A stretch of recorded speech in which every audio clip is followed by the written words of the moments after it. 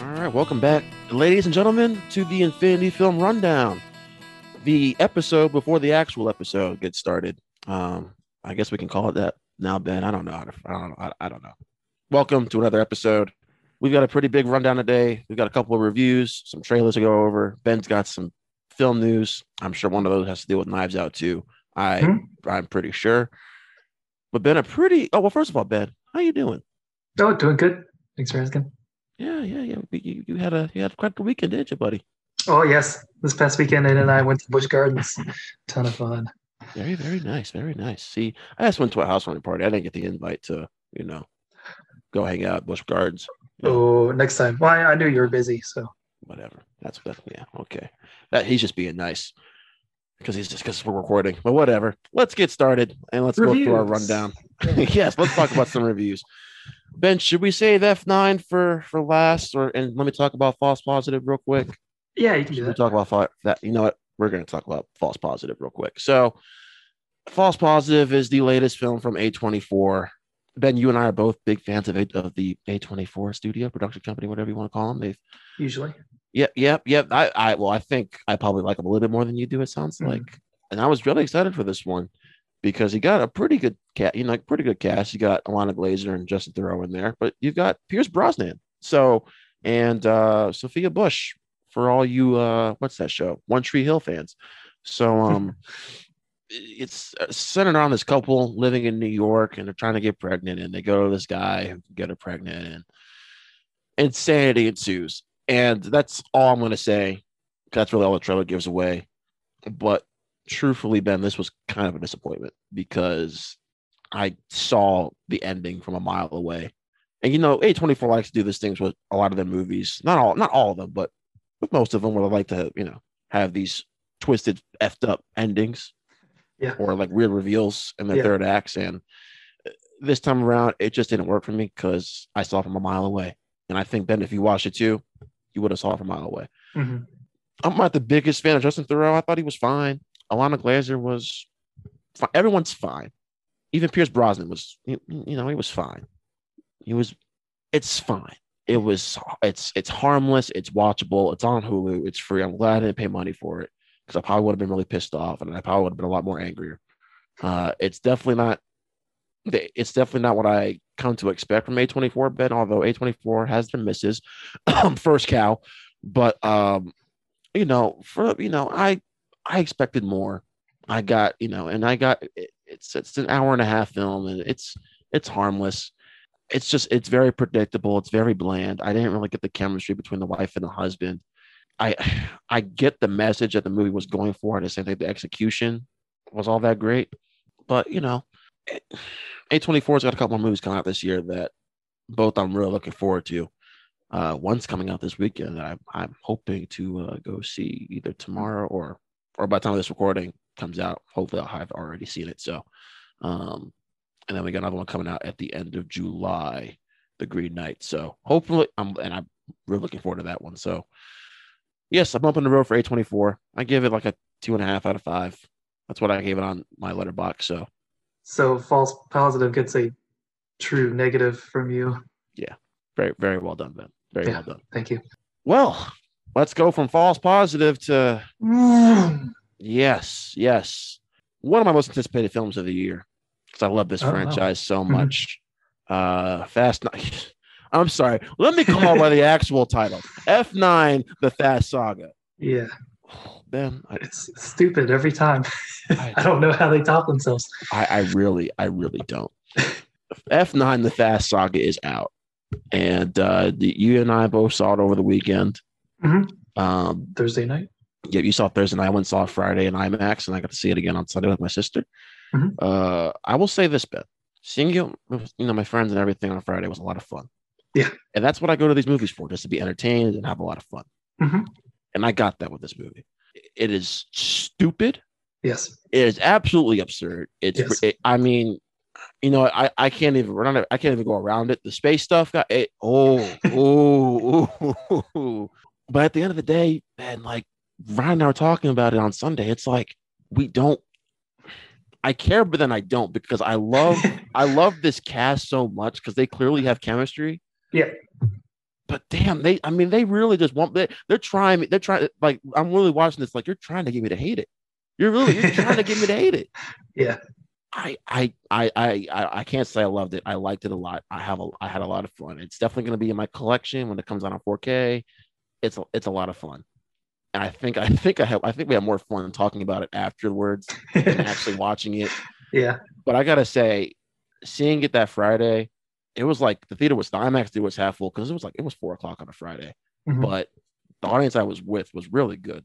It was really good. They were all kind of, and it's hard to hear because the movie is really loud and it is an IMAX, but you could still hear some of the laughter and stuff. And my MVP goes to Tyrese Gibson. I mean, this guy kills it, and him and Ludacris have really, really great chemistry. I've got some other stuff I want to say, but I'm going to say that for after you go. But I just want to say that my audience I was with made the experience that much more fun. That's good. Ben, how'd you enjoy or not enjoy the Fast Saga? Yeah, so whatever it's called.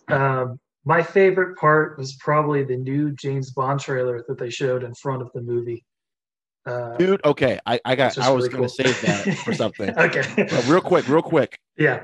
My sister, we were on Sunday. She leaned over. She was like, "Hey, I don't like James Bond that much, but even that looks pretty good." And I was like, "Yeah, Nice. yeah." There's some cool stuff. But anyway, F9. Yeah, we all know it's ridiculous and crazy. And no, a lot of people say I'm not mad. I'm disappointed. That's kind of a funny meme or whatever going around. And that's how I kind of feel with this because I can't be mad because I knew it wasn't going to be good. It's not Citizen Kane or Paddington 2 or anything.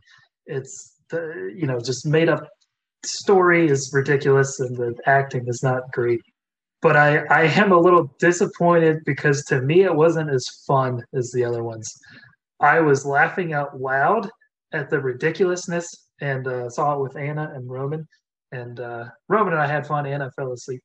Long day at work. That'll get you. But no, it wasn't because of work. yeah, I was like, there's loud explosions. I was like, you won't fall asleep, and yeah, she did. But just the story. I mean, it's all about family. But there's like stuff with Dom's family that I was like so confused. I'm like, why was this not brought up before?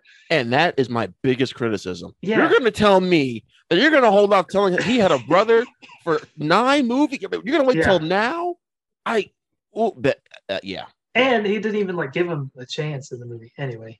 No, he did it. He did. I look at that. I get it. Family deaths, especially the death in the family, it's tough, right? Yeah. I think he was a little too hard on his brother, but I get it. I get why he was still a little tough on him, though, and a little bit, but not. I just for me. Like the whole thing of. I don't want to give it away, but it's Fast and Furious, guys. Okay. There's a flashback when they're racing and really Dom gives him flashbacks. Yeah, Dom gives him an ultimatum, and I'm like, that's dude. Yeah, that's really that's mainly, yeah. Yeah, come on, really. Can we talk about those flashbacks though, Ben? Because that's my biggest problem with this movie. Way too many. Yeah. The first one was great. I like the first one, and I like the last one. I was gonna say that first one pulled me into the movie, and I was like, wow, that might actually be serious and good. Yeah. And it was well done, but then it just went overboard with each one. Yeah, that just way too many flashbacks, and then, man, I went on a rant on my personal Instagram film page last year talking about how bad Bloodshot was, and mainly because of Vin Diesel. I love Vin. I love him in this role so much. He was terrible in this movie. I mean, he was no emotion. There is a scene. Now I'm going to give this away. Michael Rooker's in the movie, and he goes to visit Michael Rooker, and I had about almost passed out on the floor from laughing so hard. You did the best you could, buddy, with Jacob, but he's going to cause some harm. I'm like, what is this? Yeah, it's so weird. And he's in this tight muscle shirt, and he's like, Jacob gonna cause trouble at work, is he? Oh, dude, And it was funny because like I actually liked his opening scene when I liked Yeah. Farmer Dom. I was like, yeah, Farmer Dom Sure. with this Yeah. child. And then 5 minutes later, oh shit. I mean, Ben, I'm just gonna say this too.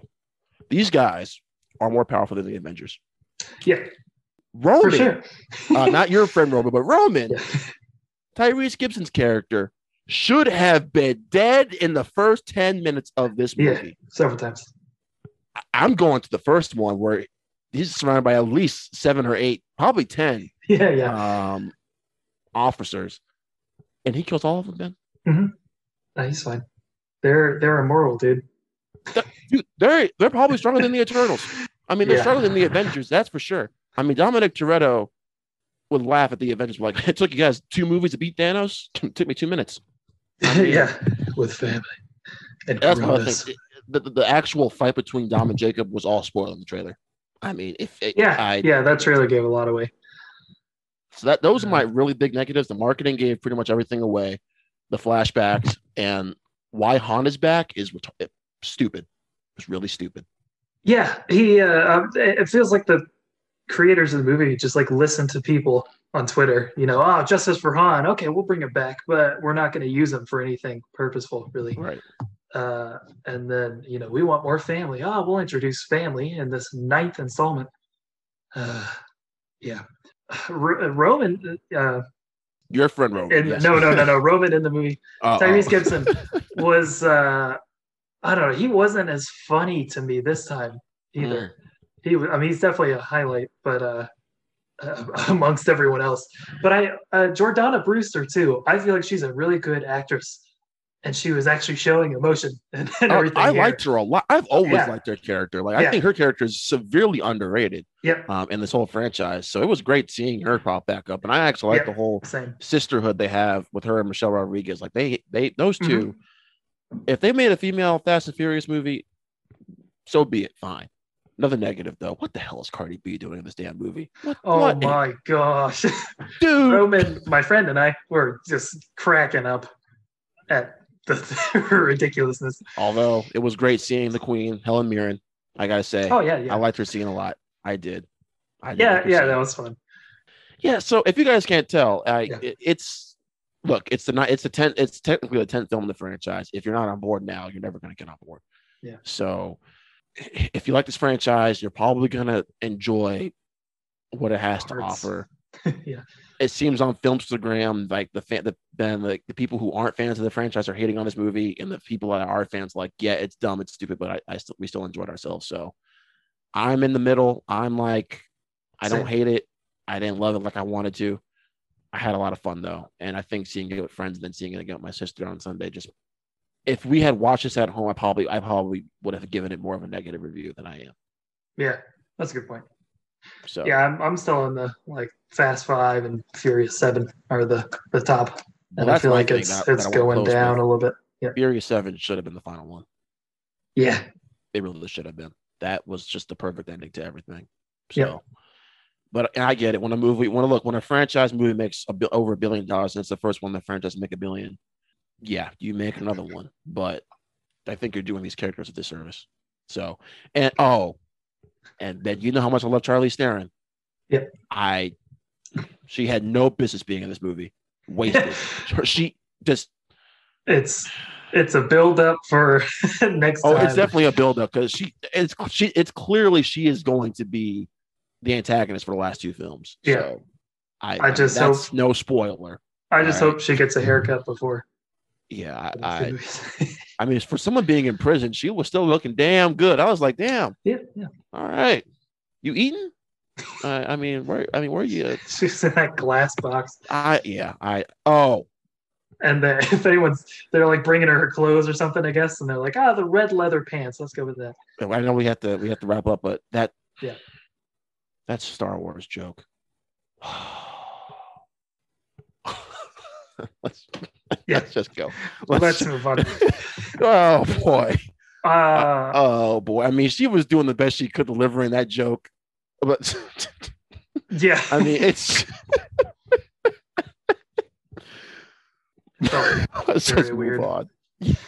All right, we got some trailers. We will rapid fire through. We always start with Marvel. Let's go Marvel. So we got a new Shang-Chi. Shang-Chi. That's right. This one was the shorter trailer. It's really cool. I'm into it. I mean, I was with the first trailer, but showing a little more, and I'm definitely excited for it. Yeah. I didn't enjoy it as much as the first trailer, but Mhm. I did enjoy it quite a bit. And in case you haven't watched the trailer, we're not going to reveal what happens at the end. In case you haven't seen it, because we're not like that. We don't give away spoilers unless you just heard our Fast 9 review. Yeah. But we don't give away spoilers here on the podcast. I bet we said it the first time when we reacted to the first trailer. We're looking forward to this movie. I don't really have any concerns other than I hope they do the Mandarin justice. Mhm. Even though I was one of the people who didn't have a problem with the Mandarin in Iron Man 3. I Right. thought Marvel had a lot of balls for doing that.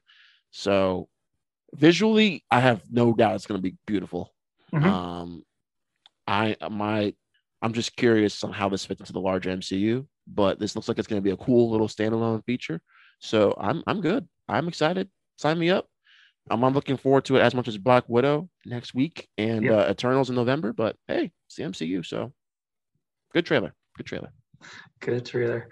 From me, the Sing 2 trailer, the first Sing I liked. It was okay. Saw it with my buddy Troy, and it was fun and fine.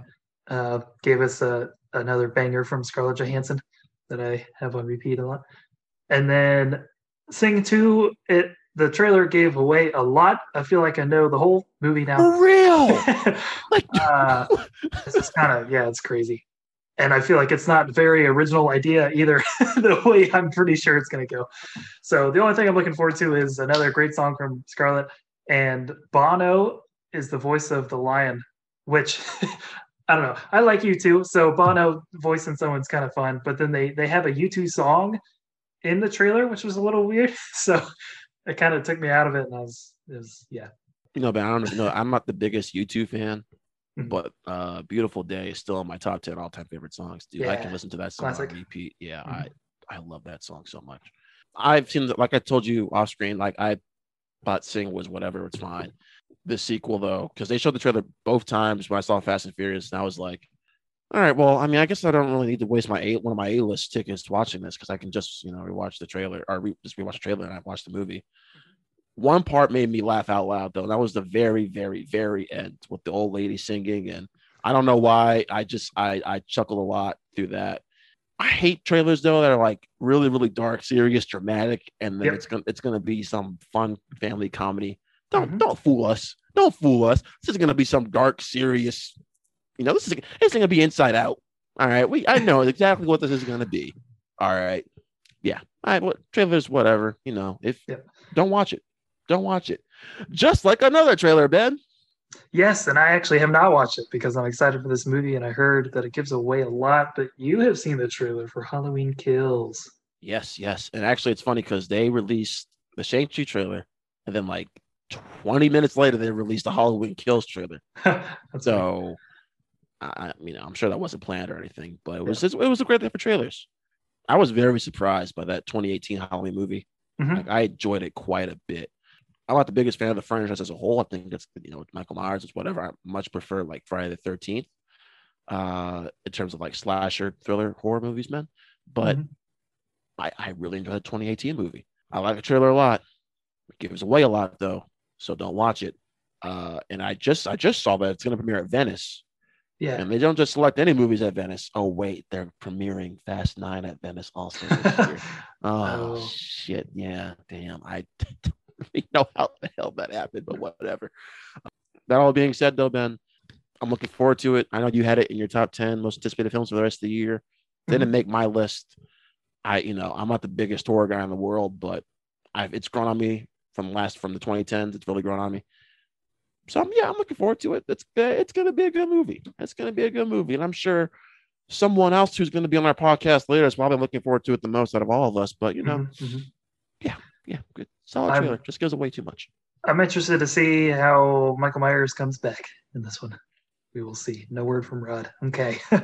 The last trailer. This one I did watch because I'm excited for the movie. This is The Many Saints of Newark. This is the prequel to the Sopranos TV show starring Michael Gandolfini, who's James Gandolfini's son. Uh, the trailer, honestly, the trailer for me was okay. The cast is really good, and I think the acting and everything should be good. Hopefully, there's some good action and stuff. But and it's from David Chase, the creator of the show. But yeah, it just kind of seemed like another gangster movie a little bit to me. But I don't know. I'm really hoping it's good. And of course, at the end of the trailer, you get that little snippet of the theme song, which I love. So that was a cool best part of the trailer. Yeah. We're both big Sopranos fans. My mom got me to watch The Sopranos. I think it was like end of my middle school or early high school years. I started watching The Sopranos, and I was like, "Holy crap, this show is amazing!" It's still in my top 15 shows of all time. If you guys haven't watched The Sopranos, watch The Sopranos. I mean, it's tour de force. Don't really give a damn about the movie though, because HBO does not have a great track record of shows to the big screen. Now, I like the Entourage movie, but that's because I loved the series Entourage. But they did do 2 Sex and the City movies, and they made a whole bunch of money. But critically, they were both just panned. But I think fans liked them, and I think that's what HBO's kind of. I don't think HBO's making these for the critics. I think they're making these for the hardcore fans. Yeah. I just don't see the purpose because I think we talked about this before, Ben. I don't care about a movie about a prequel to The Sopranos. I'm not a big prequel guy in general. But I just don't see the point because we know what's going to happen to a lot of these characters. So if I want to see the rise, I mean, just do a half-hour HBO Max special. I don't need a 2-hour plus movie because you're right, but this looks exactly like every other gangster movie we've seen 1,000 times before. Yeah, I don't think it'll hit the highlights of Goodfellas or anything, but yeah. No. Don't insult Scorsese like that. No. Just as a comparison, I guess. But I like those gangster movies and that style, so I'll probably like it for that reason. But I don't know. I'm just hoping the writing and everything is still there. So. Oh, but you know what, Ben? The director has some great credits attached to his name, Alan Taylor. Yeah. You know what he directed? Yes. Oh yeah, he directed Thor: The Dark World and Terminator Genisys. Yeah. But he did direct. Yeah. I forget what it is, but give it to me. He did direct some episodes of Sopranos, and he did direct episodes of Game of Thrones. So, yeah, his TV credits I can't deny. He's worked on a lot of good TV stuff. His movie stuff. Well, it'll be like a long TV show. Let's go with that. So it'll be really good. Anyway, that's why this guy's my friend. So much optimism over there. Let's keep it going. Let's run through the news rapid fire. Well, first of all, something kind of sad. But the next Indiana Jones movie will be called Indiana Jones and the Injured Shoulder because Harrison Ford has injured himself on set of Indy 5. Yeah. But thoughts go out to him. Hope for a quick recovery. But the man is old, getting up there, and he injured himself on Force Awakens too. I remember hearing about that. Mm-hmm. And guess what happened in Force Awakens? He died. Character died. Yeah. So, but maybe it's a pattern, Ben. Maybe it's just a pattern because James Mangold likes to kill off his characters too. Okay, we don't need to bring that up every time, dude. I'm going to. But anyway, hope for a quick recovery for Mr. Ford. You were in our thoughts, Mr. Ford. You were in our thoughts. Tobey Maguire is returning to the big screen. Spider. Oh. Yeah. Maybe. We don't have confirmation on that yet, but he is definitely going to be in Damien Chazelle's next movie, Babylon, which we both love Chazelle. And we also like Olivia Wilde, Brad Pitt, and Margot Robbie. Yeah. Ooh. So this is shaping up to be an incredible cast, and we're both really excited. I mean, first of all, another guy on our podcast likes Margot Robbie more than I think you and I do. He's going to be on our podcast later. Yes. Olivia Wilde, my friend. Yeah, I love me some Olivia Wilde. Mm-hmm. Great actress and a great director. Yep. Excited for her new film as well. Then you knew it was coming. Knives Out 2. We got some more cast members, and they have started filming in beautiful Greece. We have Jada Pinkett Smith. And Ethan Hawke. Yeah, buddy. Awesome picks. I've lost count now of how many people we have, but it's. Well, I'm leaving for Greece tomorrow, so. Oh, okay. Yeah, great. I'm gonna be bus boy number 2. So. Nice. Yes. Well, eat a gyro for me. Maybe. Okay. Quick shout out, Jeff. What? Steven Spielberg and his Amblin Studios have a little deal with Netflix. I forget the details exactly, but for getting their movies on there. I just thought it was a little weird because Spielberg was like denouncing Netflix and streaming a year or two ago. Yeah, well then Netflix doesn't care about how much debt they're in. They just keep throwing out money to everybody. Sure. So they're like, you know what, Spielberg, you're one of the greatest directors in the world. Here's the house. Just make greatness. So, and Ben, tell me if I'm wrong, but I feel like there's a little bit of hatred towards Mr. Spielberg on Filmstagram for some reason. I don't know what it is. I feel like he's not respected as much as he should be. I don't know about outright hatred, but no. I feel like there's some animosity towards Spielberg because I feel like maybe they just fans aren't as in love with his films. He's come out in the 2010s as films, and which is fine. But I get that. To each their own. I respect your opinions here. Unless you hate Endgame, then get out. But still one of the greatest directors in the world, Ben. Still my favorite. So we'll see what becomes of that. And 2 more quick things. Jerry Seinfeld is making a movie about Pop-Tarts. I was really hoping you weren't going to put this in the damn God, he did it. I love Seinfeld and I love Pop-Tarts. So this combo is great. I'll get what I want, though? A box of Pop-Tarts to watch while watching the movie. We got to get our man Larry David in there. I want him in the movie. Yeah. Pop-Tarts is pretty good. Pretty good. Pretty good. Yeah, brown sugar cinnamon, pretty good. Yeah. Or he's gonna do what does he also do? Meh. Yeah, the new Fruit Loops flavor is meh.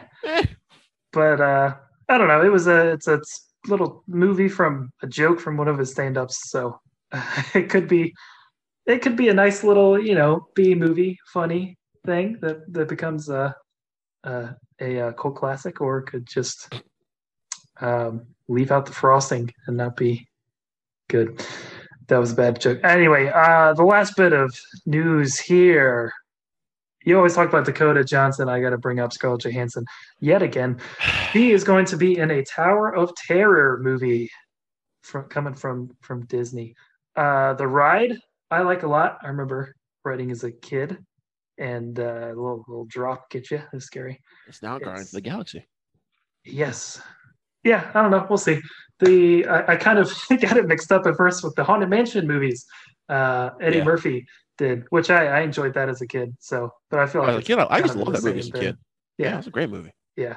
Then I grew up, but Okay, but we'll see. There's Tower and there's Terror and there's Scarlett Johansson. So I'll be watching it. That's the tagline for the movie. There's a tower with terror, but there's Scarlett. So come see our movie. Mm-hmm. Now this could be. I hope it's not another Tomorrowland situation. So let's just fingers crossed there. Fingers crossed. Yeah.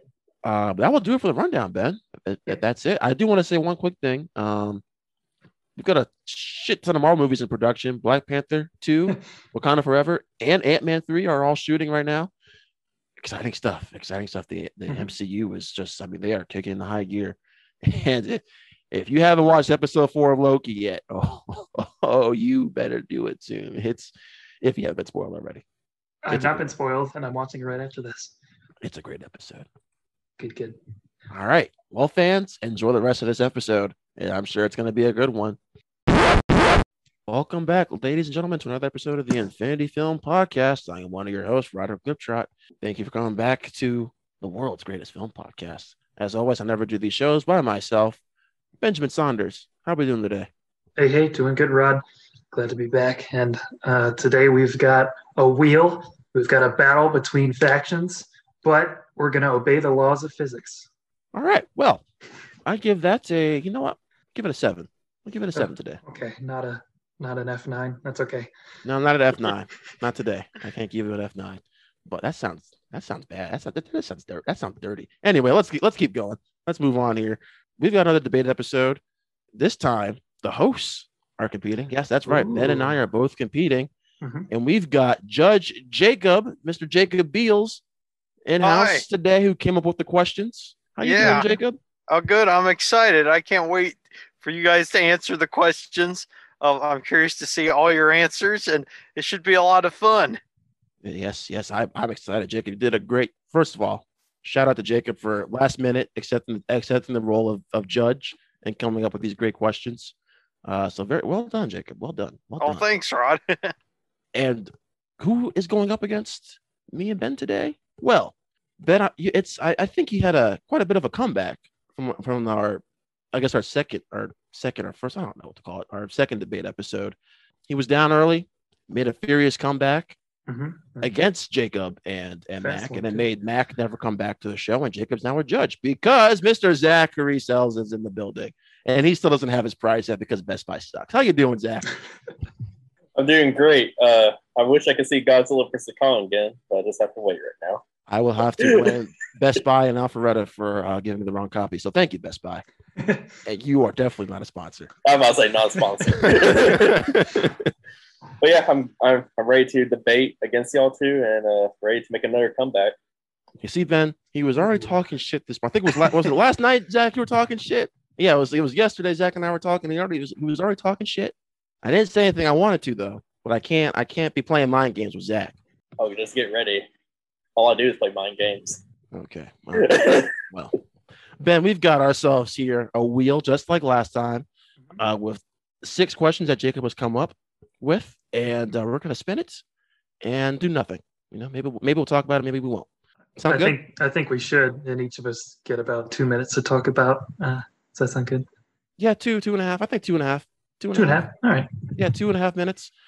Since Zach won, Zach, you are going to go first.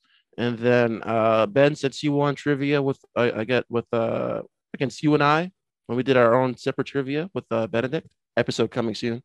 You're going to go second, and I will go last. Oh, and by the way, Jacob, it's okay if you give a point to more than one person. We can have a tie for a debate or whatever. Okay. This is you. You are the judge. Judge Jacob. Judge Jacob, you are in control now. I even though you can't spin the wheel, but Zoom's not that advanced where you can control my computer. But here we go. Our first question. You know what, Jacob? I'll let you read the question. Okay, I can do that. What TV series needs a movie adaptation or continuation? Damn, look at that. He even said it so exciting. Yeah, I know. Zach, you are up first, my friend. All right. Minutes are on the clock. All right. There's a lot. I had to think about this one a lot. I don't watch TV that much, or I'm very bad at watching TV shows. But the one I'm very dedicated to that I think should end with the movie, with the budget, could be Netflix, can be an actual theatrical release, but Stranger Things. Stranger Things would be a badass movie to watch in the theaters or, again, on Netflix.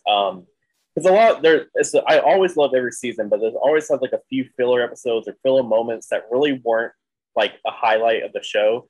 So we cut a lot of those out, go for a straight feature-length movie. I give it about maybe 2 hours and 30 minutes, like every other major blockbuster, but end it the series with a TV show and answer all the questions, have like this big epic finale, and then we'll see all the kids grown up. They're probably be in their 20s by that point, and I'm going to cry my eyes out and realize how old I am. And then it'd just be cool to see like the major, like special effects be movie quality again. They're already good enough, but like the movie, like high quality as it is, the cinematography is going to be great. It's going to be cool what timeline they go with. They went with like a 90s, depending on how many seasons they go into. I'll say I give it about season 5, and then after season 5, I can see a movie which will end it. So I'm going to say like the early 90s. Just seeing the fashion, the design, I think it would be a major box office hit because we don't really get those, like the Simpsons movie and stuff, the SpongeBob movie, where like a TV show ends with a movie or just has a big movie. And I think Stranger Things would be like the perfect candidate to get like the younger generation back, and then like the current fans, and just I think it'd just be a big blockbuster hit. Nice. That's one of my favorite shows, Zach. All right, Benjamin, you're up. All right, 2:30 on the clock. So you know, Rod and I are big MCU fans, and we like several of the TV shows as well. Agents of Shield, I like a lot. It had a really good ending, I thought, wrapped it all up. But one that did not get an ending was Agent Carter. I think we all love Haley Atwell. She's a great actress, and really loved seeing her as Peggy Carter. And I was excited to see her show. She got 2 seasons, and I thought they were both really good. The second even better than the first, in my opinion. And it's cool how it harkens back to the old days, 40s and 50s. And you get the Jarvis too, Edwin Jarvis, who appeared, for a little bit in Endgame. So that was a cool connection. So I feel like it's already kind of intertwined with the MCU already. And yeah, so you get a returning character if they do the movie and kind of set it within the MCU, and get connections to other characters too. And I won't spoil anything for the show, but season 2 kind of ends in a cliffhanger. We're kind of left, open ended, and we have not heard anything about a continuation or anything since. So I've been on the edge of my seat since that second season came out, and wanting to see more. And yeah, it just really stinks that we don't have an ending to that arc. And I really hope we do with a movie continuation. I think that would be really cool. Plus, it would probably make a lot of money, as most Marvel movies do. So that's my choice. Nice. I think she can definitely hold down her own movie, and she deserves something too, some kind of continuation, and a movie would be a good way to do it. Yep. All right. So for myself, I was going back and forth between a couple, and actually Agent Carter was one of my picks, Ben. I had Agent Carter on my list. Oh, wow. That's a really good pick, Ben, honestly. Yeah, it's a very good pick. Thank you. However, there is a show out there which I love that I have rewatched a lot of times, and its finale set it up perfectly for a movie. The show has gained a massive cult following, and it's continuing to grow, and that show is Community. I need myself a Community movie to wrap up everything. Hashtag 6 seasons in a movie, because damn it, we deserve one, especially for the fans that have been there since the beginning. But I need a nice R-rated 90-minute comedy with the original cast coming back. That's Joel McHale, that's Jillian Jacob, Danny Pudi, Yvette Nicole Brown, Allison Brie, Glover, Ken Jeong, and bring back Chevy Chase. Why the hell not? I mean, it's kind of hard to, after what happens in, I think it's season 4 it happened. I'm not going to spoil it, but it's kind of hard to bring his character back. But the cast has such great chemistry with one another. And it's been so long that these characters have been apart. That would be interesting to see them all come back, maybe for a reunion, maybe trying to save the school, or one last mega paintball battle. If you've watched Community, you probably know that the paintball episodes are some of the best episodes in the entire series. And I think there's a couple of loose threads that could be tied up, mainly between McHale and Allison Brie, because they've had this relationship go on really since season 1, and they kind of left the dangling at the end of the finale. And it'd be great to see him come back. And hey, you know what? Maybe have the Russos come back. Maybe have the Russos come back and direct the movie, because they did direct a couple of the episodes. And maybe have them come back. They've done comedy before. You, me, and Dupree. Say what you will about that. I didn't mind it. It's not the greatest comedy in the world, but it's not terrible. But yeah, Community for me is one of these shows where I think a nice brisk 90-minute movie to wrap up everything, to tie up loose ends. I think it's the right way to go. So yeah, Community's my pick. Oh, nice, Rod. That's one of my favorite shows too. You guys have brought up a great character and a couple of my favorite shows of all time. Okay, so do I just choose? Well, you can take your time. You don't have to choose like right now. But yeah, take your time. Okay, this is a tough one because I like all 3 of these ideas. Zach, I definitely totally agree. I think Stranger Things needs to go out with a bang. Ben, I think Agent Carter, she deserves something. But honestly, if I'm an executive and I'm putting my money somewhere based on what I'm most excited to see, what I want to see most. It's got to be Community, because I always felt like there was something that series needed a little bit more. They just needed something else to kind of close it off. And like Rod mentioned, there's that ongoing joke of 6 seasons of a movie throughout it. So I think I'm going to go with Rod for this one.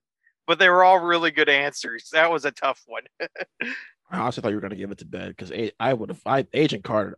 We need an Agent Carter movie. We need an Agent Carter. Oh, movie, I agree. I agree. Oh, All goodness. 3 of these. If I had all the money in the world, I would make them. The Agent Carter one is interesting because they announced that they could do more prequel movies like Black Widow and stuff. One question down, gentlemen. 5 more to go. The next question is, what is it, Jacob? What is the most underrated Adam Sandler film? All right. Well, Zach, go for it, my friend. You're up first. Well, before the show, me and Jacob were talking about that, and I think what he was thinking I was going to pick was going to be Hubie Halloween because I really enjoy that movie. It's a great Halloween movie, and it's not that great, but I really like it. But honestly, the most underrated, in my opinion, or like underappreciated, I would have to go with The Waterboy. The Waterboy is a straight classic. You know, it's just, I grew up with that movie with my parents. They really liked that movie. I could quote a lot of lines from that movie, and it's just such a heartwarming film in the end, but also it's just actually like pretty damn funny. There's some like witty jokes here and there. I forgot the girl he falls in love with, but I forgot the actress's name, but she's a good actress because she's from the Fairuza Balk. There we go. Yeah, from The Craft. She's so good in the movie, and that was like at her prime and stuff. And Adam Sandler at his prime, and I think that was probably like before, in my opinion, how people see it, like where his like comedy downfall kind of went.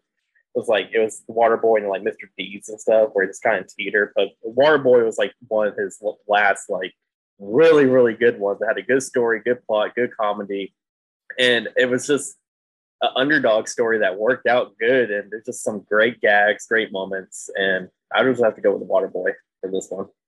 Oh, yeah, absolutely. I love The Waterboy, Zach. Like you said, I was thinking it was Hubie Halloween, but The Waterboy is a masterpiece. I agree. It's awesome. It's a great football underdog story. It really is. Then his sheets over there is like full of the sheets. It's so stupid. And that, kids, is why you don't do drugs. But anyway. All right, Ben, go ahead and go. So I had one that jumped to mind, but then I thought that I feel like it is, at least on Filmstagram, talked about a lot. So I went with another hidden gem from the early days. I feel like when you think of classic Sandler, maybe The Waterboy, I think Billy Madison and Happy Gilmore are usually like the top 2, I guess a lot of people go to for the older ones. And I think we need to throw Big Daddy into the mix. That is like the perfect trifecta there of the early Sandler. It is super funny, really quotable too. And it's a good character. It's Sandler being, not like outlandish, I guess, like Billy Madison or something, but it's kind of like a grounded movie with this kid that shows up on his doorstep, played by Dylan and Cole Sprouse, as a cute young kid who's funny.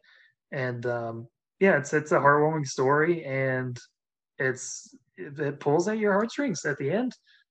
There's a court case that I won't go into depth in it, but and I remember watching it at the lake with my neighbors, and I had seen it before, but they hadn't, and it was getting late. We found it on TV. I was like, oh yeah, this one's good. Well, watch part of it, and then I was like, it's getting late, I'm gonna go to bed. And they're like, okay. So they stayed up and watched the rest of it, and they said that they cried at the end because it got to them that much. And they were like, we can't believe we haven't seen this before. So yeah, Big Daddy, I think if you're like Sandler or like some of his other stuff, then you should definitely check out Big Daddy, and it is quite underrated.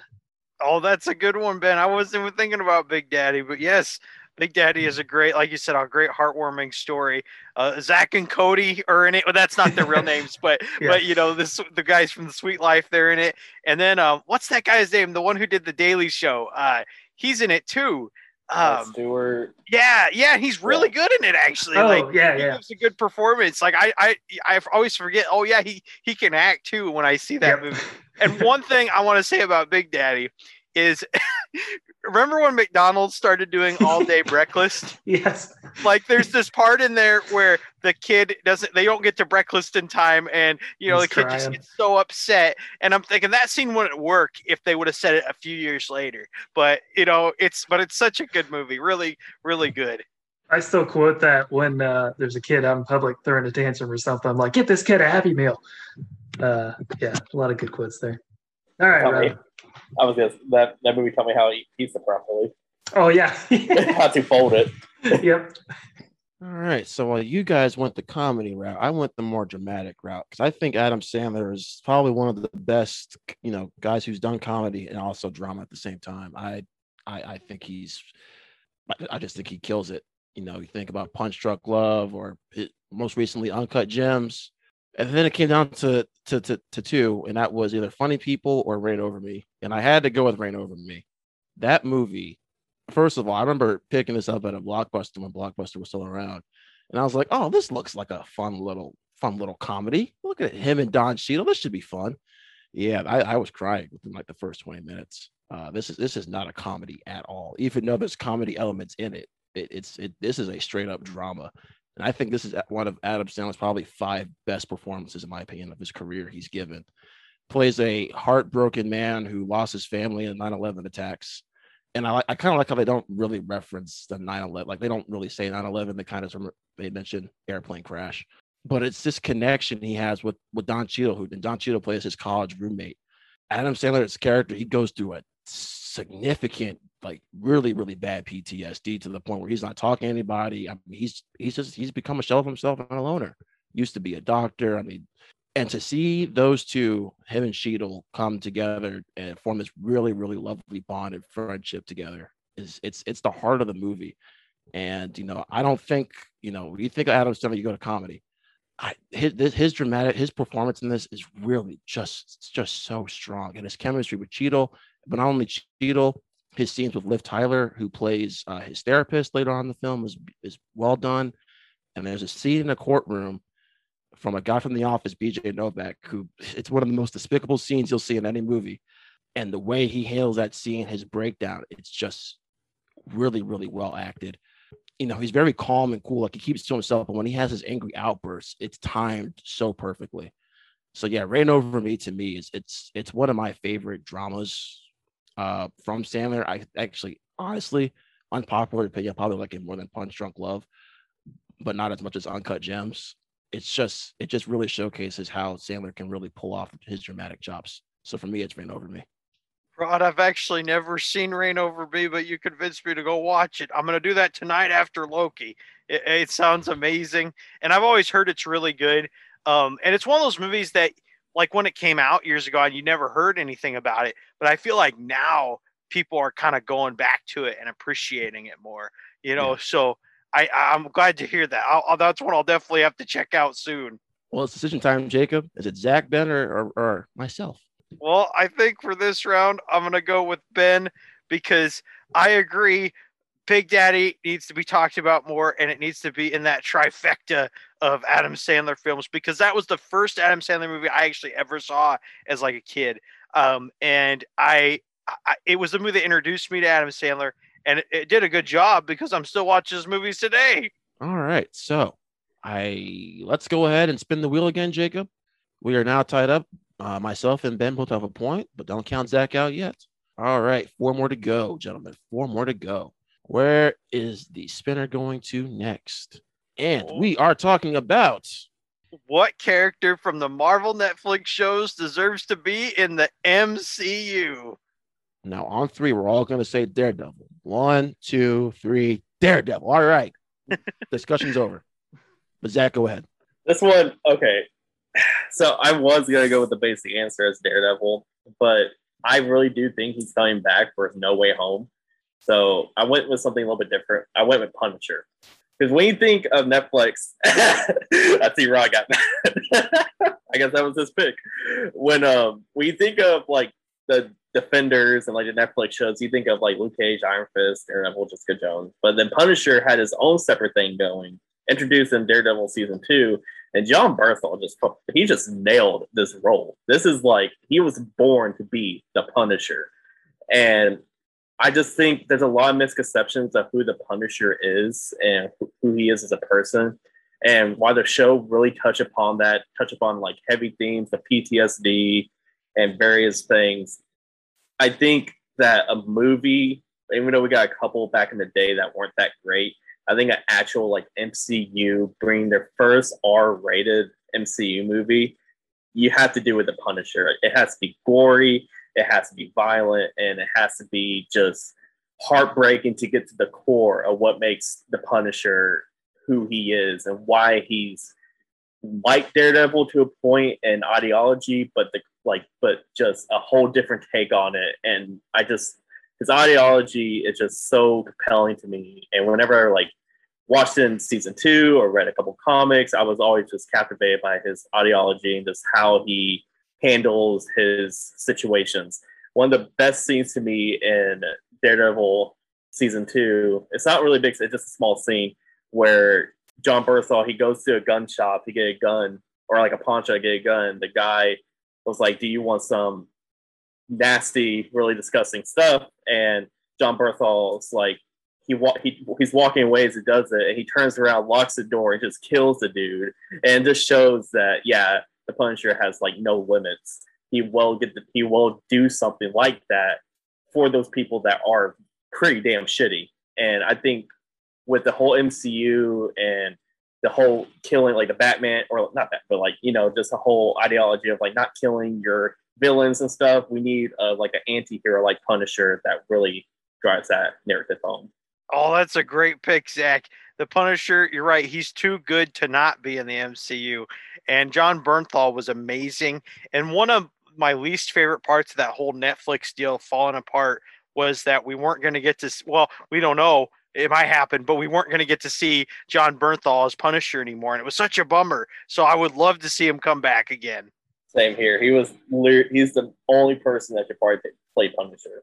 I agree. And I think I'm weird because I like that Thomas Jane movie from a few years ago, but then the series was on another level with John Bernthal. It was so good, both seasons. Exactly. And I think just that's the first rated R MCU product, it would have to be the Punisher. I think that would be a great route. We'll call Kevin Feige after we get done. I don't know, Jacob. You're on a path to sue Disney, so I don't know if Kevin Feige is going to be taking your calls anytime soon. That's true. He might be kind of upset. He might be. But all right, Ben, you're up. So I thought about the obvious Daredevil as well, but then I wanted to go with someone different. And I wrote down some names, and then I'm going to pivot right now and go with Kingpin. Because I think if Daredevil's coming back, if we get Charlie Cox back, then I think it would be a big disservice not to have Vincent D'Onofrio come back as Kingpin. If we're making that that Netflix show canon in the MCU. Talking about Bernthal being perfect for Punisher, I think D'Onofrio was perfect for Kingpin also, for the live action version of him, just with how menacing he was. Plus, you get all the dramatizations from his backstory and everything, and yeah, it's just such a good character. And then having Vincent come in and play him was a really smart move. And of course, he kept coming back in the Netflix show too. So yeah, to have him show up in a movie, even if it was maybe like a smaller role too, would be cool. But I know he's a big Spider-Man villain as well. So maybe in a future Spider-Man movie, even if we don't get Daredevil back, then maybe he could show up as a villain down the road. So he's my choice. Awesome, Ben. That's another good choice because you're right. Vincent D'Onofrio, he nailed it as that role. And for a long time, Kingpin was actually my favorite. There was that point where the Netflix shows, they were kind of a part of the MCU, but they kind of weren't at the same time.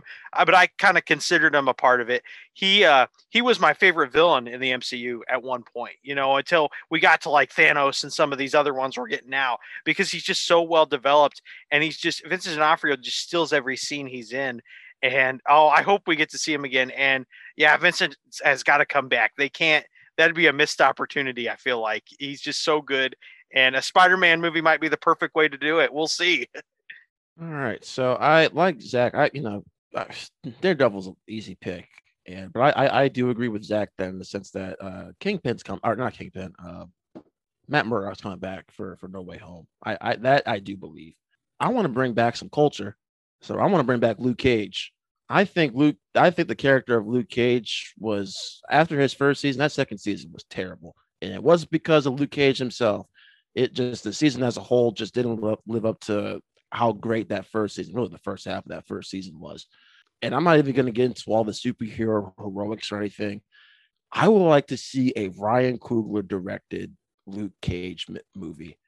Seeing how well Ryan Coogler was able to bring the culture and mythology to in Black Panther with Wakanda and everything, I feel like bringing that culture into Harlem. I can't think of a African American director who could do better. Maybe Steve McQueen, but I think Ryan Coogler would do such a great job at handling that. And I think Mike Colter doesn't get enough credit for what he did as Luke Cage. That man has some serious charisma, especially his scenes with Rosario Dawson and Jessica Jones, especially. The man's presence on screen was definitely felt. This could just be a great character piece and a great character entry for the MCU. And I know we can't really bring back Mahershala Ali's Cottonmouth because now he's going to be Blade. But if Mahershala Ali wasn't playing Blade, I would say, hey, figure out a way to bring Cottonmouth back, because he's probably other than Kingpin, probably the best villain the Marvel Netflix shows had.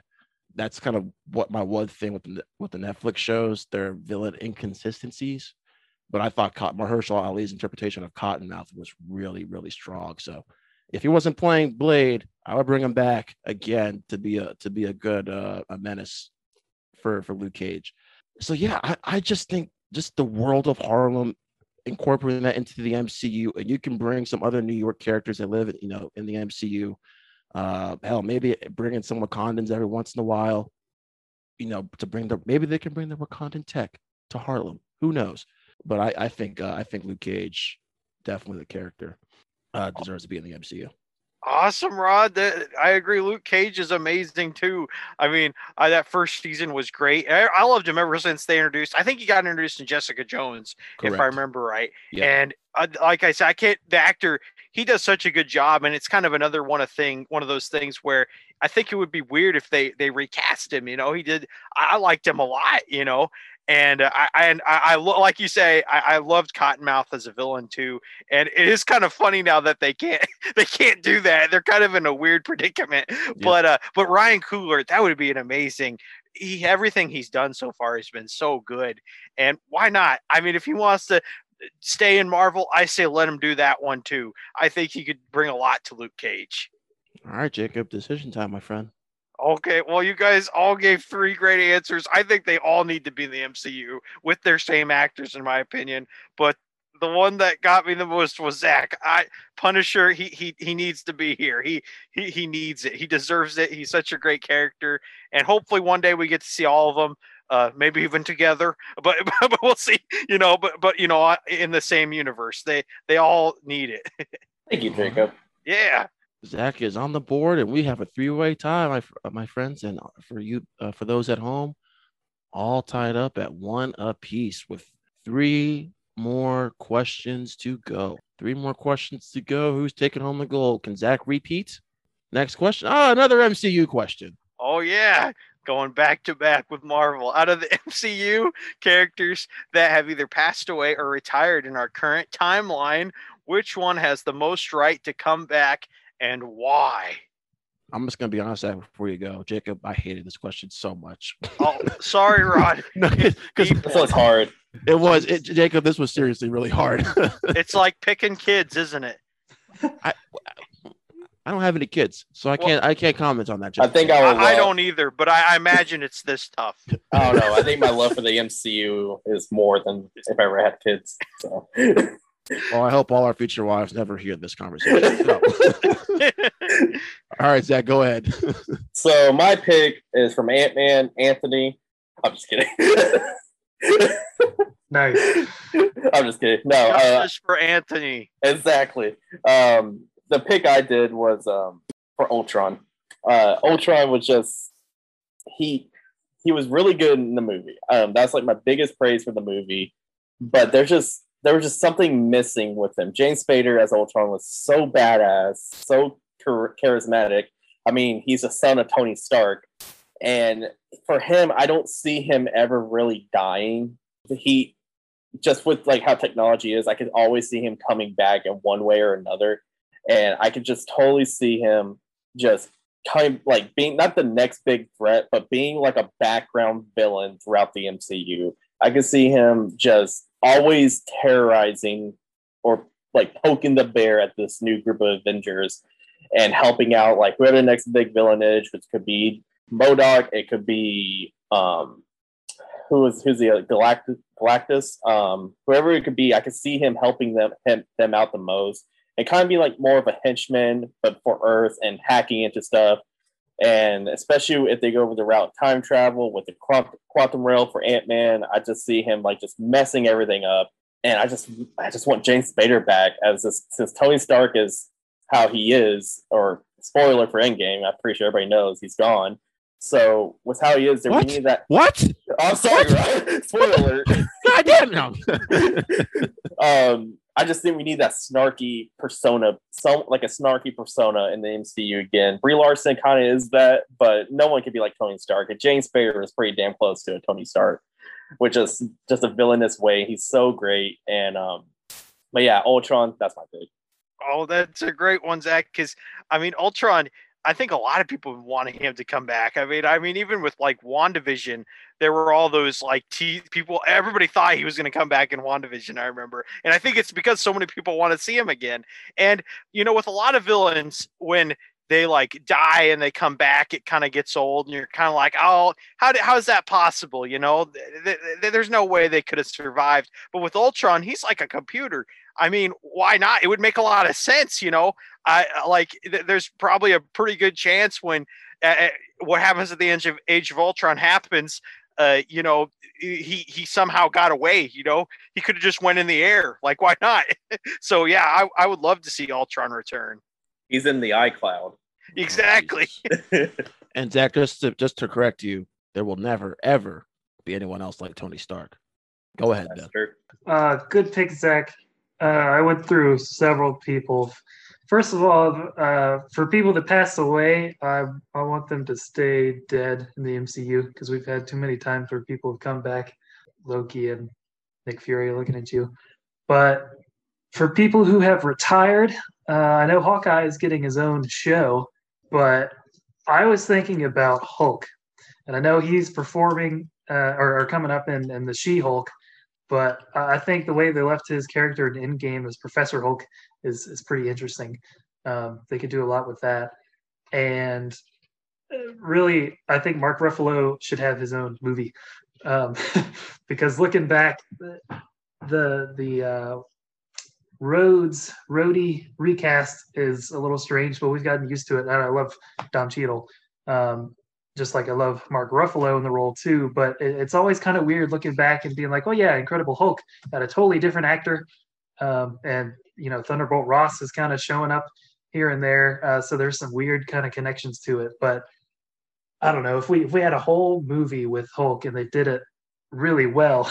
I like the Incredible Hulk. Okay. I like Edward Norton, but just a full on movie with Professor Hulk, or maybe he's starting to, you know, turn to the bad, angry side again, Mark Ruffalo, which I think he pulled that off well too. And of course, the CGI is here. You could totally see his face. It's gotten good every time. And maybe even if he goes on a full rampage, we could get a really emotional movie where he just loses it and maybe kills an important character in the MCU.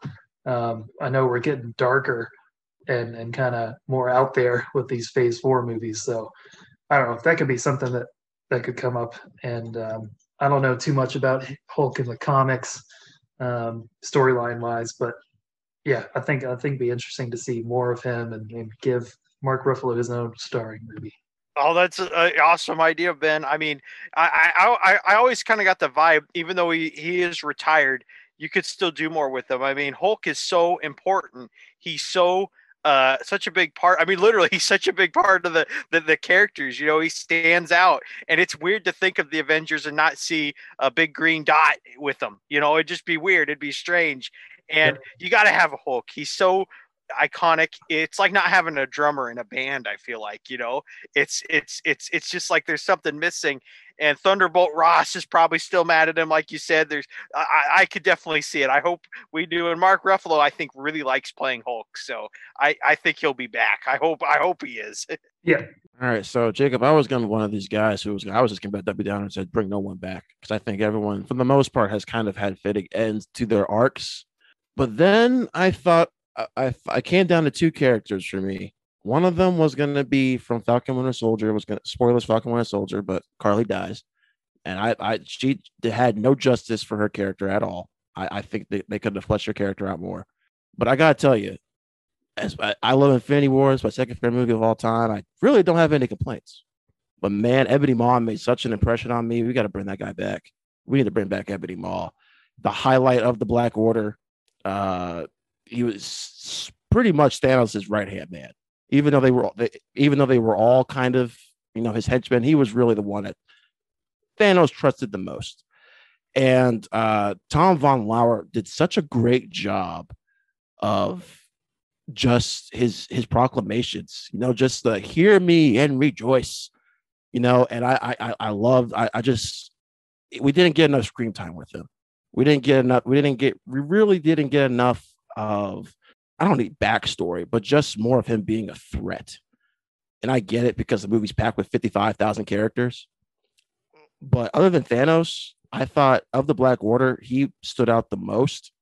And just his proclamations, I would love to see him come back in maybe another Avengers movie, maybe to sort of get revenge for whatever, for having his master being killed, whatever the case is. Whatever the course they go with the Avengers 5. They're not going to go that route, but I would like to see Ebony Maw maybe pop up in there, or maybe Multiverse of Madness if he shows up for like 10 minutes and him and Doctor Strange have sort of a tussle that they battle it out, because he was the one to capture Doctor Strange. So maybe it'd be cool to get a little revenge fight in there. But yeah, for me, it's Ebony Maw. Just he made such an impression in the short amount of screen time he had. I think it'd be really cool to bring him back. Oh, Rod, I mean, like you were saying, he's not in the movies much, but he makes such a big impression that short amount of time you hate him. You know, like I remember, just the stuff he says, you're just like, this guy's a jerk. He's like the worst. And it'd be cool if he came back because he was evil. He was not a good guy at all. And yeah, you want to see him get punched in the face. He's that kind of villain. So he's just so calm and cool too. Just so calm and collective. Yeah, he was. Mm-hmm. All right, Jacob. Well, guys, I think I've got my first tie for this one, if that's okay. That's okay with me. Okay, I'm going to go with Zach and Ben because I agree with both of them, and they I don't know. I can't choose. Well, all righty then. All three characters, I think, should come back in some way. They got to. Let's see here. 1 point for Ben and 1 point for Zach. We got 2 more questions left, right? 2 more questions? Yep. All right, let's get it going. Let's spin that wheel again. And the question is, okay, we talk a lot about live action directors, but when it comes to directors in animation, who do you think has the best track record and why? I'm sorry, guys. When I was growing up in school, I always hated the and why questions, and I have a bunch of them here. They're always the worst. It's like, no, I just want to put a one-word answer down, but All right, Zach, go for it, man. Well, I think I just need to say one name, and that is Brad Bird. I probably took one of y'all picks. You rat bastard. Brad, I'm sorry, I went first. Brad Bird is just okay. So this is gonna be a minute. So Brad Bird created so many just classic movies. He started out with Iron Giant, obviously. Iron Giant is just a classic animated movie. It will kill you every time you watch it. It just make you cry. I haven't seen it in a long time, but that's one of the main reasons, because I do not want to cry sometimes, and that one's just so heartbreaking. And then he made probably one of the best superhero movies of all time in The Incredibles. The Incredibles and The Incredibles 2 is a great duology. Both just a love letter to comic books and like superheroes and like that era of like the Supermans and like the Batmans and like the Pow Cow, like all this type of stuff, and just that those movies are just so incredible. So he made that like right after, and then he just drops a banger in Ratatouille, like out of nowhere, makes Ratatouille, and just so damn good. He, I recently rewatched it. I remember growing up, I never cared for it. I saw it in theaters. I was like, it's okay. I just think I was just maybe too young to like understand the heavier themes. So watching it now, I just fell in love with it. It is such a beautiful movie, and that's probably his masterpiece, in my opinion, because it's just such a heartwarming and adult movie. Before they even did like movies like Soul, he and Pixar, it's just like finding your love and passion and never letting anyone stop you, no matter who you are, basically. And it's such a beautiful movie, such a beautiful like tale. Animated is beautiful. The way he films the action scenes and keeps you engaged. Yeah, I know I just touched upon it, but he made Incredibles 2 right after. I think he did. I don't know if he made another animated movie after Ratatouille before Incredibles 2, because I know he did Ghost Protocol for Mission Impossible. That was one of his live actions. But then he did Incredibles 2, and like that is just one of the funnest Pixar movies to me, because it's just straight action, and Elastigirl is amazing in that. The animation is beautiful, and he just knows how to pace a movie so perfectly, even when an anime movie is nearly 2 hours. And Brad Bird is a legend, in my opinion. He's a legend in Pixar, legend in animation, and I can't wait to see if he ever does like a new original movie for Pixar or his own animated wise. Oh, Zach, Brad Bird's the man. I agree. He's awesome. Iron Giant's one of my favorite movies of all time. And I've rewatched it so many times. Incredibles 2 are classics. I love them both. And Ratatouille is so good. I've watched all of his movies like a ton. Like he's probably one of my most rewatched directors, like just in general, actually, which is kind of weird to think about. But he's one of the best to do it when it comes to animation. And even with Ghost Protocol, he did a really good job. I did not like his other one, Tomorrowland. I thought that was a weird movie. I didn't get that one. But everything else he's done is great. You know. I forgot about Tomorrowland. I'm not gonna talk about that one, but yeah. It's not animated. That's fine. Yeah. So for me, let's go back to the time of Seinfeld and Friends. It's the 90s. And who's coming up? It's John Lasseter with the early Pixar films. Talk about a track record. Toy Story, amazing achievement in animation, and it still holds up today. Is a great story. Then A Bug's Life, which I kind of think is an underrated Pixar. Listen to our episode from last week. Great story there, great cast, and really good. And then we have one of the best animated films of all time, Toy Story 2, right on the heels. It was discussed about it becoming a direct-to-video sequel, but then I think they kept working on it, and Lasseter was like, no, there's something good here, and I'm so glad he made that decision, or at least was part of the decision to make it into theaters, and it's one of the best movies ever, in my opinion. And then Jacob, I know you're a big fan of Cars. He directed the first Cars as well, 2006, I believe. Yeah, but that was another really good animation there, step up, and the cast and everything. So yeah, I think a lot of Pixar, a lot of these early hits rely on John Lasseter, and of course he was the one that was there to start it all with the first 3 movies that came from Pixar. So he is my choice. Oh, Ben, great choice, John Lasseter. I mean, he did. He's kind of one of the founding pillars of Pixar in a way. Without that, like you said, Toy Story and the whole story of Toy Story 2. If you ever get a chance to watch the documentary, The Pixar Story, it's fascinating. That movie is like a miracle. Like that, it's as the masterpiece that it is. Like the road to get to it is just fascinating, and I love that John Lasseter puts a lot of himself into his movies. With like Toy Story, he's a big toy guy. I remember seeing on like the Pixar bonus features, his office was so cool because he had like all the Toy Story toys and classic toys. And then with Cars, even though it's not everybody's favorite Pixar movie, I'm kind of biased, but he put a lot of himself into it when it comes to like Route 66 and the heart of the car story.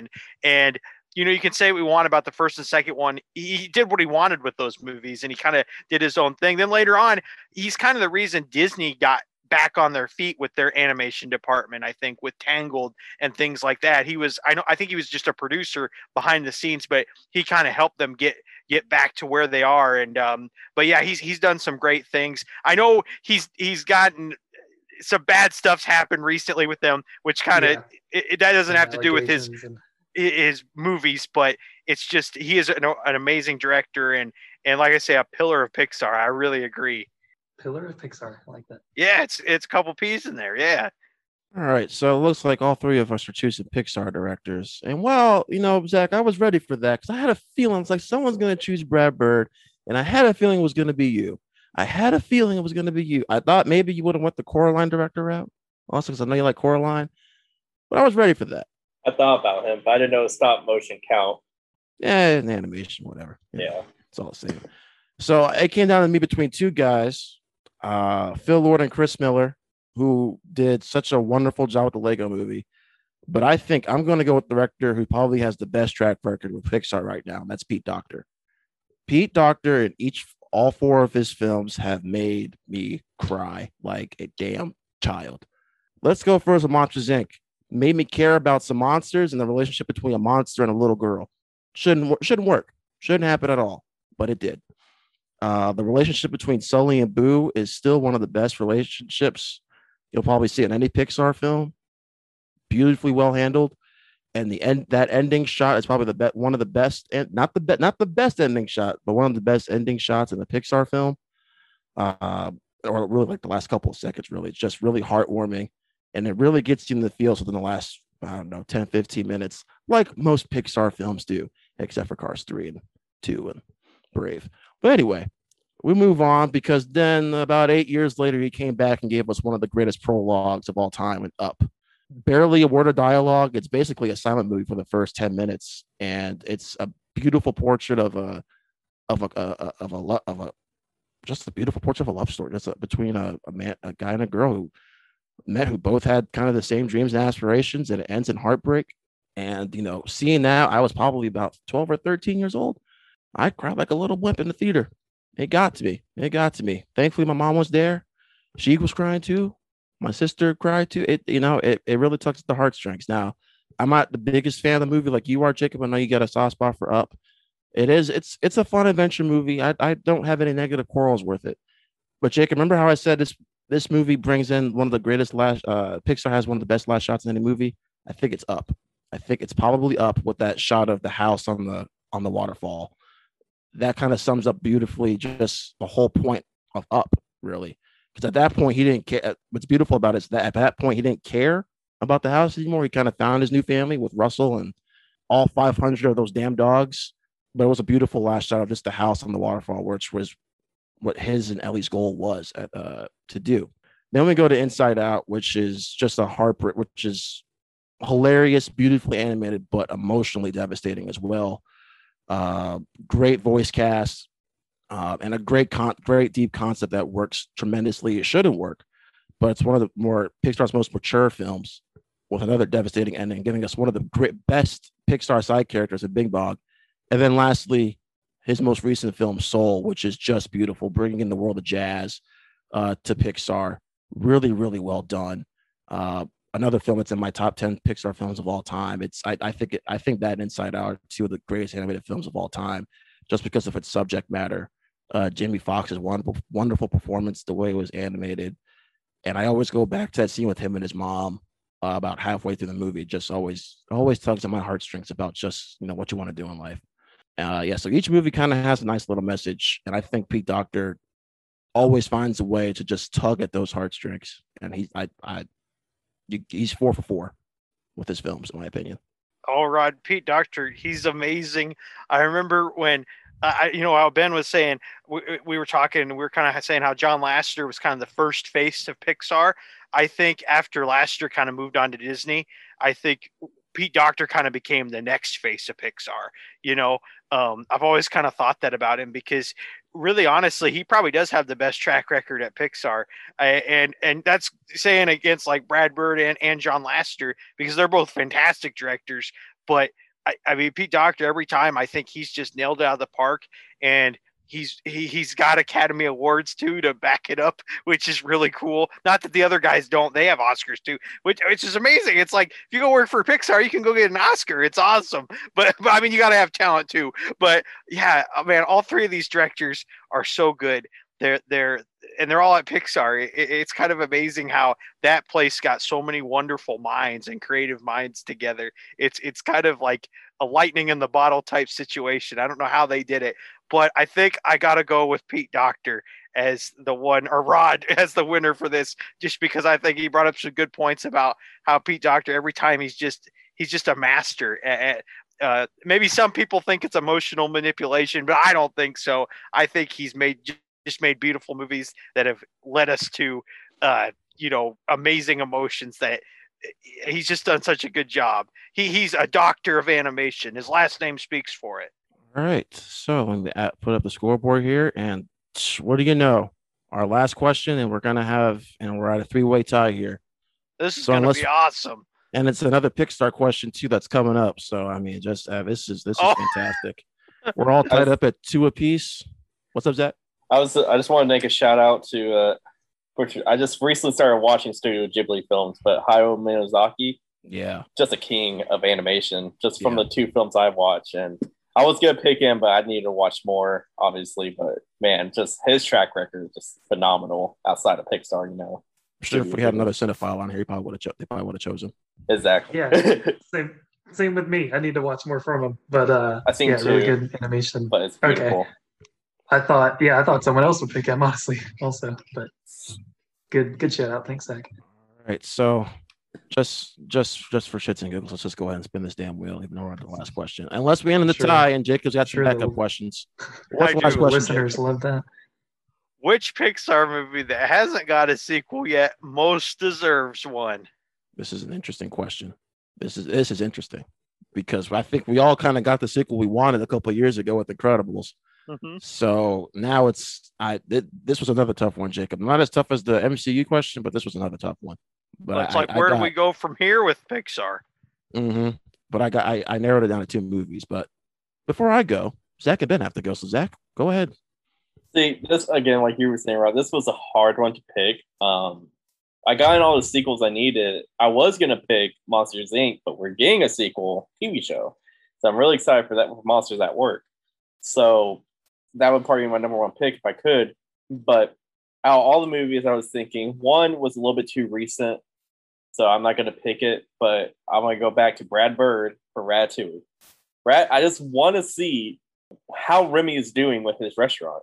How everything's going on with him. I forgot the lead character's name, the guy he controls. I forgot his name. Linguini. There we go, Linguini. I thought I was gonna say Linguini. I just didn't want to be wrong on that. But I just want to see how they are, how like everything's going on, and I would like just to see maybe his story. They don't find out he's a rat still, but something happens where the business goes under and they have to find a new way to start up a new restaurant, or just find a passion of like the digital age, the modern age of restaurants and fast food and like places like gentrified, like a Chipotle, and like just places like that, and how they have to compete with like authentic food, and just the rise and like just how Yelp reviews are and just how everything is nowadays. I think it would be a great modern sequel. Animation would be beautiful. Get Brad Bird back, definitely. Get Patton Oswalt back as Remy. You have to. I just think this would be a long overdue sequel that would probably fit better now that we're all grown up and appreciate Ratatouille what it is now. I think that having it again in the modern age and with smartphones and just everything, how reviews are nowadays, I just think it would be a great segue into like more challenges and just more gags and jokes and stuff. And I just think Ratatouille would just be a cool sequel. Too Fast, Too Ratatouille, I guess. Two rat, two. I don't know. Oh, Zach, they got to call it Ratatouille and have a. Oh yeah, I forgot that. They got to do That's that. what people say. Yeah, Ratatouille. And then Remy can be on the poster and do the peace sign. It'd be awesome. But I never thought of. You brought up a lot of good ideas, like just the moving restaurant industry. They could do a lot of things. I never thought about that before. So and then maybe Gusteau could be talking to Remy and be like, Remy, we don't need this. We don't need Yelp. We have our stars on the top of our restaurant. So there's so many things they can do. Ratatouille is a classic. That's a good pick, Zach. Really good Thank pick. All right, Ben. Zach and I, this is the most we've ever agreed. No, I was going to say Monsters Inc. also, but yeah, we are getting that show. It would have been good. The prequel is funny, but it's not as great as the original. But we have high hopes for the show, which I guess takes place after. So, but anyway, this was hard, definitely, like we said, because going through, there's a lot of stories that are wrapped up really well in one movie, so it's kind of hard to choose. But I'm thinking about Soul because it introduced some really interesting concepts and that whole kind of new world with all the Jerrys and everything. Yeah, with the souls going to that place, and then the new baby souls too. I feel like there's a lot of directions they could go. And I know there was a short too with 22. How she was kind of leading. I think she was leading like a group of the new souls to find their place before they go to Earth. I think a movie like that would be good because she's at the end of the movie kind of turned her character around. She has a new perspective. So something like that, or maybe a new person that dies on Earth and then goes up there and she's trying to help him, and maybe he has a different outlook on things and argues with her, I guess, and then has to turn around his perspective. And seeing a cameo maybe from Jamie Foxx's character in the sequel would be cool. So I feel like there's a lot of different roads you could go with Soul, whereas some of the other ones have like a really good ending, or not to say this one isn't good, it's good as well, but I think they opened it up to a big world that they could explore some more in a sequel. So yeah, it'd be interesting to see if they did anything with Soul 2 even soulier. Too soul, too fast, too soul. It'll be awesome, man. Yeah. And, you're right. Soul has such a big world, not even just on the Earth, but the world they have in their soul realm, with all the right. like the things with the lost souls and the hippies on the ship. If you remember that was really cool. Yeah. But yeah, they could go. You're right. They could do in so many different directions. They could do an all new character. They could catch up with Joe. They could catch up with 22. I think you could do something really cool where you have it like be about 22, and then maybe later on in the movie she meets up with Joe and they're both older, and they maybe have a moment where they see each other and like, oh, first movie, and it could be really emotional. You could do it. But yeah, Soul would be awesome. I love that one. Yep. I want to see the cat back. I want to see if he's okay. I agree. Pixar has really been killing it with cats lately. I like the one in Soul, and I like the one in Luca. The one in Luca was really funny. I like how he judged them. He reminded me of Ron Swanson. Yeah, he did. He looked like a Ron Swanson cat. All right. Well, you both chose excellent picks. I was struggling between two because I think you could make great sequels out of both. I think you can make a great sequel for WALL-E, and I think you can make a great sequel for Inside Out. I think there's a ton of different ways you can go.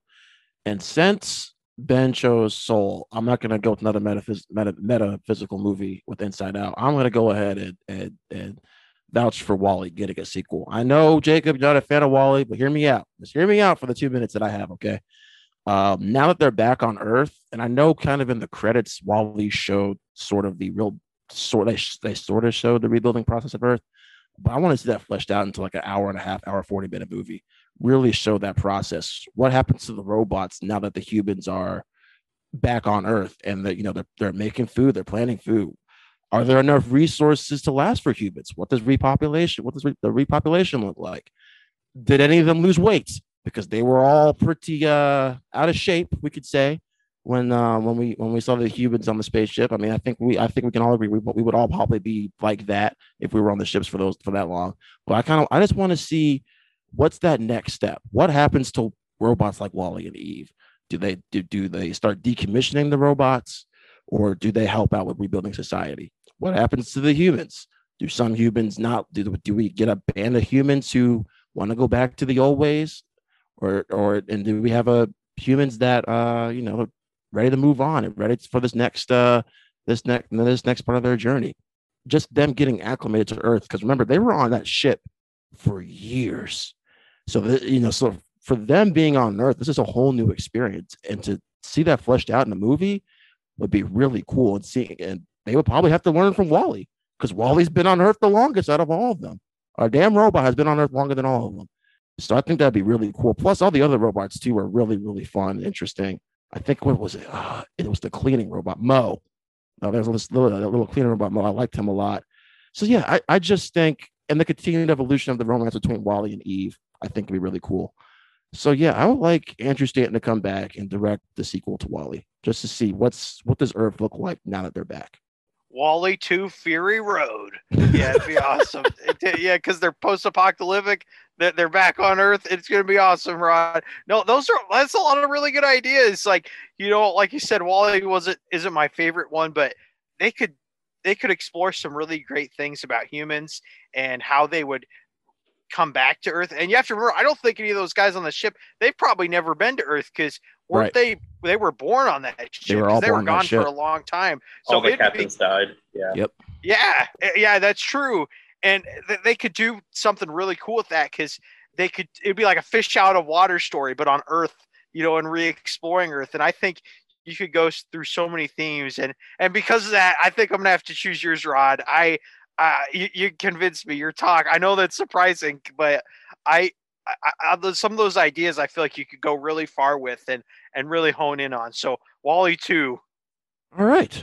Well, I can't give myself a prize here, but this was fun. This was a lot of fun, and I want to give Ben, and because I thought I was going to lose, because I thought Ben's idea for Soul was really good, and that idea for Ratatouille 2 also sounds pretty good. So they were all good. Yeah, I would like to see a lot of those sequels. So all right, that will do it for our debate episode today. Congratulations to myself. Thank you very much. Yeah. Moving on. Don't worry, Zach. I won't rub it in too much tonight. Yeah, sure. Just tomorrow. Just check your DMs tomorrow. Okay. It was rigged. It's all right. Yeah, me and Jacob had a chat last night. I said, "Hey, here's $20." All right, exactly. Here's that mode me. Here's the extra copy of Godzilla. Yeah. Maybe I'll that's my prize. I get to keep your copy of Godzilla now. Just recycle it every time. Whoa. Re-gift it. Recycle like Wally. See, Ben got it. That's the message of the movie. Make sure you recycle, guys. See, it's important. For Wally 2, I want like a total nihilistic, like depressing movie of how humans do not change. And they just get fatter on Earth and just ruin it all again. Like make you like that movie, The Road, with Viggo Mortensen. Yeah. Really depressing. Just really depressing. Like, damn. Well, that's why I mentioned like that faction, because there definitely would be like that group of people, Zach, who would definitely not want to go back to the old ways, who would just be used to being lazy and not wanting to go back to, actually having to do work. Exactly. They'd be like, we need to stay in space. Come on, guys. Fast and Furious.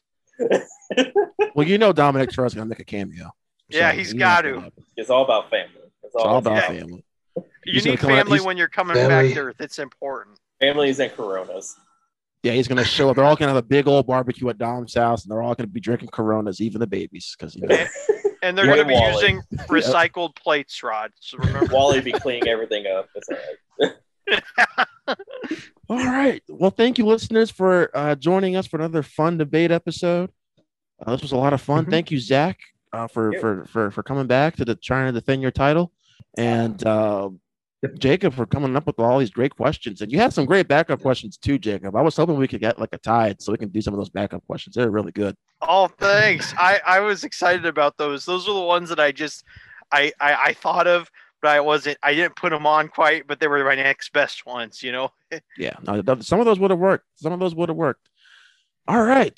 Next time. Well, maybe next time. Maybe we'll save them for next time. So, Zach, as we end here, where can people find you online?